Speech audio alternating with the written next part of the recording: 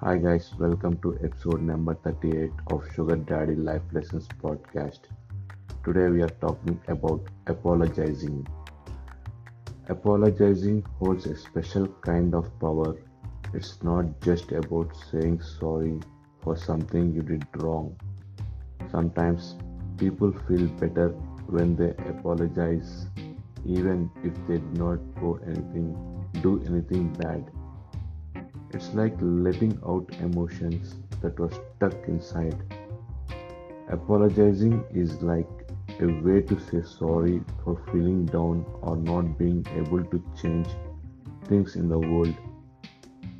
When you say sorry, it's not just about the words, it's about showing that you care even if life is tough and things are hard. Apologizing tells someone that you understand. It's like saying, I know things are not easy for you, and I appreciate that you are doing your best. The simple act of saying sorry can help people accept the tough parts of life. It can also help them handle fears and worries better.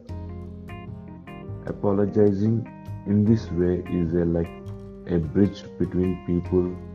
It is a way to connect emotionally and show that you get it.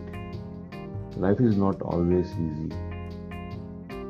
Apologizing becomes a way for both sides to feel better and understand each other, making the journey through life a bit more manageable.